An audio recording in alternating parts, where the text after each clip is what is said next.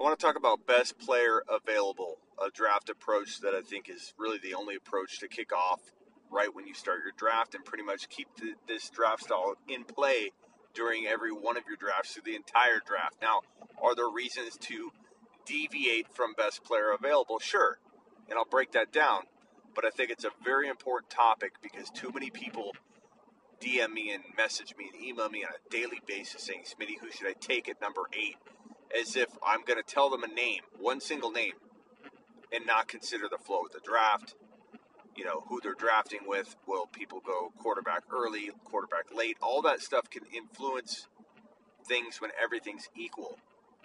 But I'm going to tell you why to always go best player available in general. Let's go. You're listening to the Fantasy Football Show.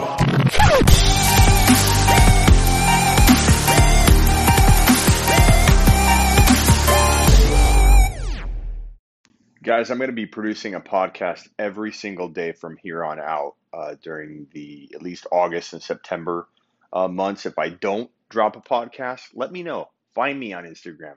Comment on my YouTube page at smitty1.com. Let me know. And get your sleeperu.com membership today over at sleeperu.com. Smitty1.com is where you find the video version of this show. Okay, let's get to it. Available as your foundation in every single draft you kick off. And yes, you deviate from it from time to time. An example being, Lamar and Mahomes fall way later than they should. And you had no plans in taking Mahomes or Lamar at 3.03. But for whatever crazy reason in this draft, people hate drafting QBs early. You didn't know that. Time to pivot and take one of those QBs, even if you had a plan to get Kyler or Watson later or whatever. Another example would be Kelsey or Kittle falling to 3.04 or 3.03. That happens a lot. It's crazy. Or if Eckler or Drake fell to like 17 or 18 overall, and you already went running back in the first round with all of your plans and intentions to draft like a Godwin or a wide receiver in round 2, guess what? Drake or Eckler are sitting there staring you in the face. You take them, and you go running back. You got to be flexible and let flow of draft determine who you're going to draft, not your plan that you set out before you even walked in the room and knew who was on the... I mean, why not auto pick at that point? If you're just going to draft a certain way no matter what, why not just set your team to auto pick and not even show up for 2020 and just check at the end of the year, did I win? Because that's how that feels to me. Like, Smitty, do I go running back, wide receiver in my draft? I get that email all the time. And I always respond to try and be as kind as I can be. I don't want to be too snap back too quickly at people, but I have to prove my point and be like, look, what are you doing? Why are you gonna set yourself up for a certain draft before you even know what pieces are on the board or what pieces have been taken off the board?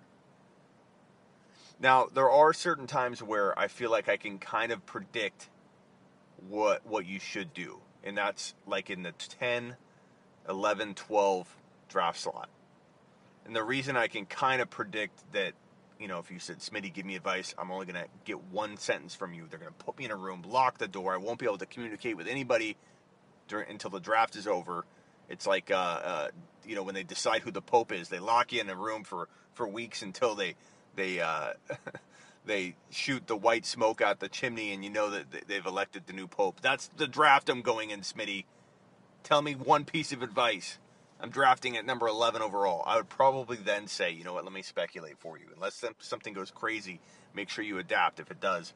But I can pretty much tell you that I've never drafted a team that I didn't like from the 10, 11, 12 spot when I've gone running back, whereas I have drafted several teams, mock drafted, mind you, bad teams I was not happy with drafting from the 10, 11, 12 spot when I've gone wide receiver, or I've gone wide receiver and then tried to go running back with the second pick. Most important thing here isn't that you need to go running back. It's that you most likely need to go running back and then let flow determine whether you go wide receiver or running back or quarterback or whatever. Because the difference between, and this is even more the case at pick 6 or pick 5, the difference between Mike Thomas and a Godwin, and you can insert a different player if you don't like Godwin for whatever reason, you love Mike Evans more, or you like wide receiver of that caliber. Hopkins has been falling to the number 15 overall, 14 overall on so many occasions. I can't even believe it lately. Hopkins is like becoming the biggest steal in the mid-second round right now. But let's say Dalvin Cook or Elliott or Kamara are on the board there for you at that 5-6 range. The difference between the running back and the running back in the second round that you'd get if you went Mike Thomas instead of Dalvin Cook, the difference between the running back you get in the second round and Dalvin Cook is probably a lot greater. There's a bigger gap in talent than Mike Thomas and Godwin. Than Mike Thomas and Mike Evans. I'm not saying I want Mike Evans or Godwin over Mike Thomas. I'm not saying it's even all that close, but it's a lot closer than Dalvin Cook or Kamara in the running back you're taking at the bottom or middle of the second round, typically. Now, Drake or Eckler fall, then I do like Mike Thomas, Drake, and Eckler. And those are the rare instances where I've walked out of my draft, my mock drafting, where I did go wide receiver first, and I liked it. But it's rare, because more times than not, probably I'd say 70 or 80% of the time, the running back that was left in the second round, I didn't like at all. And I ended up going, Mahomes or Lamar, which I was fine with, but I'd already made my commitment that I couldn't take back, and I went wide receiver. So then my running backs are weak, because now I'm going with a guy I like in Melvin Gordon, but more so as my running back 2 or flex. Now I've got Melvin Gordon. Now you're forced to either take David Johnson or Gurley or a guy you don't believe in like Fournette, and you just hate your team. You walk out, you're like, what the hell did I do? I took Mike Thomas, the best player available. Everybody told me I got to take Mike Thomas. You get ridiculed if you let Mike Thomas fall too far. People just go crazy. Like, that's when I let Mike Thomas go past me at like 6 or 7. People are like, oh my God, he passed on Mike Thomas. Yeah, I did. And on paper, that might not look like the best move. But because Josh Jacobs or Clyde Edwards-Helaire, and you might disagree with one or two of those names, insert the name you like. You don't have to use the same players or rankings. Use the philosophy. It doesn't have to be the same players. It's the concept. And there's got to be a running back or 2 or 3, whether it's Eckler, Drake, Josh Jacobs, Mixon, whoever you like in that bottom first round, whatever running back you like, there's got to be a wide receiver or a running back you like more than Mike Thomas, or like somewhat close to Mike Thomas, and then pair Godwin with that running back and then see if you like your team better. For me, it's Jacobs, it's Cook, it's Clyde Edwards-Helaire, and then if I could go Jacobs and like Eckler in back-to-back 11 or close to back-to-back 11 and 13 picks, or if I have the 11 and 14. And if I have the 12 and 13, I might go Drake and Josh Jacobs, or you could even go Drake and Eckler. I don't care if people don't like that. I like that. That's what's important to me, is what I like, not what you like. You draft who you like. I draft who I like. I try and guide you along the way, but you guys got to trust your gut too. You can't just blindly follow an analyst.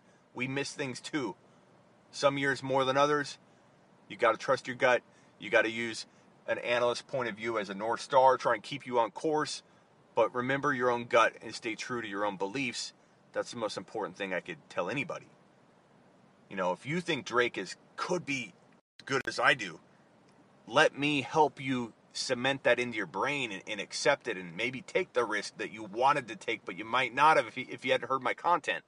But if you don't like Drake at all, and I'm telling you Drake's a top 5 to 10 running back, but you don't like him at all, don't blindly follow my advice and then email me the next year if I miss on that and land 15 other things, and you're like, you suck! You got Drake wrong. I'm never listening to you again. I knew it. I knew he was going to be bad. No, you didn't know it, or you wouldn't have done it.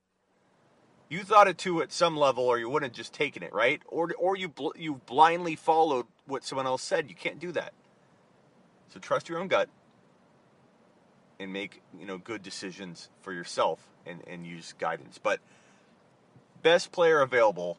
The best advice I could give anybody is to, when you're on the clock, it seems so obvious, but it's not. It's so hard to follow. But when you're on the clock, ask yourself, who, and ask yourself, you don't have to say it out loud, but make sure you're going through the actual exercise. Say, who's the best player? Who by far feels like the best player available? So let's go through it. You're on the clock. It's number 6 overall. Elliott's gone. Obviously, Barkley and McCaffrey are gone. Elliott's gone. Kamara's gone. Let's say the only player that is sitting there is Dalvin Cook. Mike Thomas is technically the best player available with Cook, or they're equal. So then you say to yourself, okay, I kind of know I'm not going to like the running backs later. Things are all kind of equal. I'm taking the best player available, and it's a running back at this point. Because of knowing that information, it makes the running back more valuable. I'm taking Dalvin Cook. Okay, so then you go through your draft. Your whole time you're going, oh God, I got to take Godwin. I got to take Godwin. I got to take Evans. And you get there, and Mahomes is there. Now, if Eckler or Drake or Hopkins were there, or Devontae Adams or Tyreek Hill, then they're the best player available, because those guys belong a whole hell of a lot higher than that. But if you're just talking about Godwin and Evans, who are, they belong in the second round. They're really good second round wide receivers, and Evans falls into the third round a lot. But you're sitting there, and Mahomes is sitting there. In my opinion might be different than your opinion, but in my opinion, Mahomes is the best player by far, 100%, without question, without equivocation. I don't care if it's a 4-point TD league, but especially in a 6-point TD league, Mahomes is the best player available. And I take Mahomes, even though my plan of attack was to go wide receiver. I don't care. I'll fill the void later, and guess what? The reason I love the running back so much from the 11, the 10, the 12, or in general, or at least running back and then later on flexibility in the second round. The reason I like that is because this is the one year where the 4th and 5th and 6th round are loaded with wide receivers that I believe can flirt and have cups of coffee with the wide receiver ones in 2020. And those wide receivers are a long list of DK Metcalf, AJ Brown, Hollywood Brown, DJ Chark, A-Rob, a lot of guys that you can get in the 4th. Sometimes you go 3rd or whatever. 4th, specifically 4th, 5th, and 6th. You can grab 2, 3, 4 of those guys, and you end up having, I think, a wide receiver crew that can hang with anybody's. And you got to focus on Josh Jacobs, or in this case, we said Dalvin Cook or Kamara, and then Mahomes fell. You took Mahomes. And let's say Kelsey or Kittle fell to the 3rd round. You're like, screw it. I'll go Kamara, Mahomes, Kelsey. And people are like, you have no wide receivers. Go A.J. Brown in the 4th, DK Metcalf in the 5th.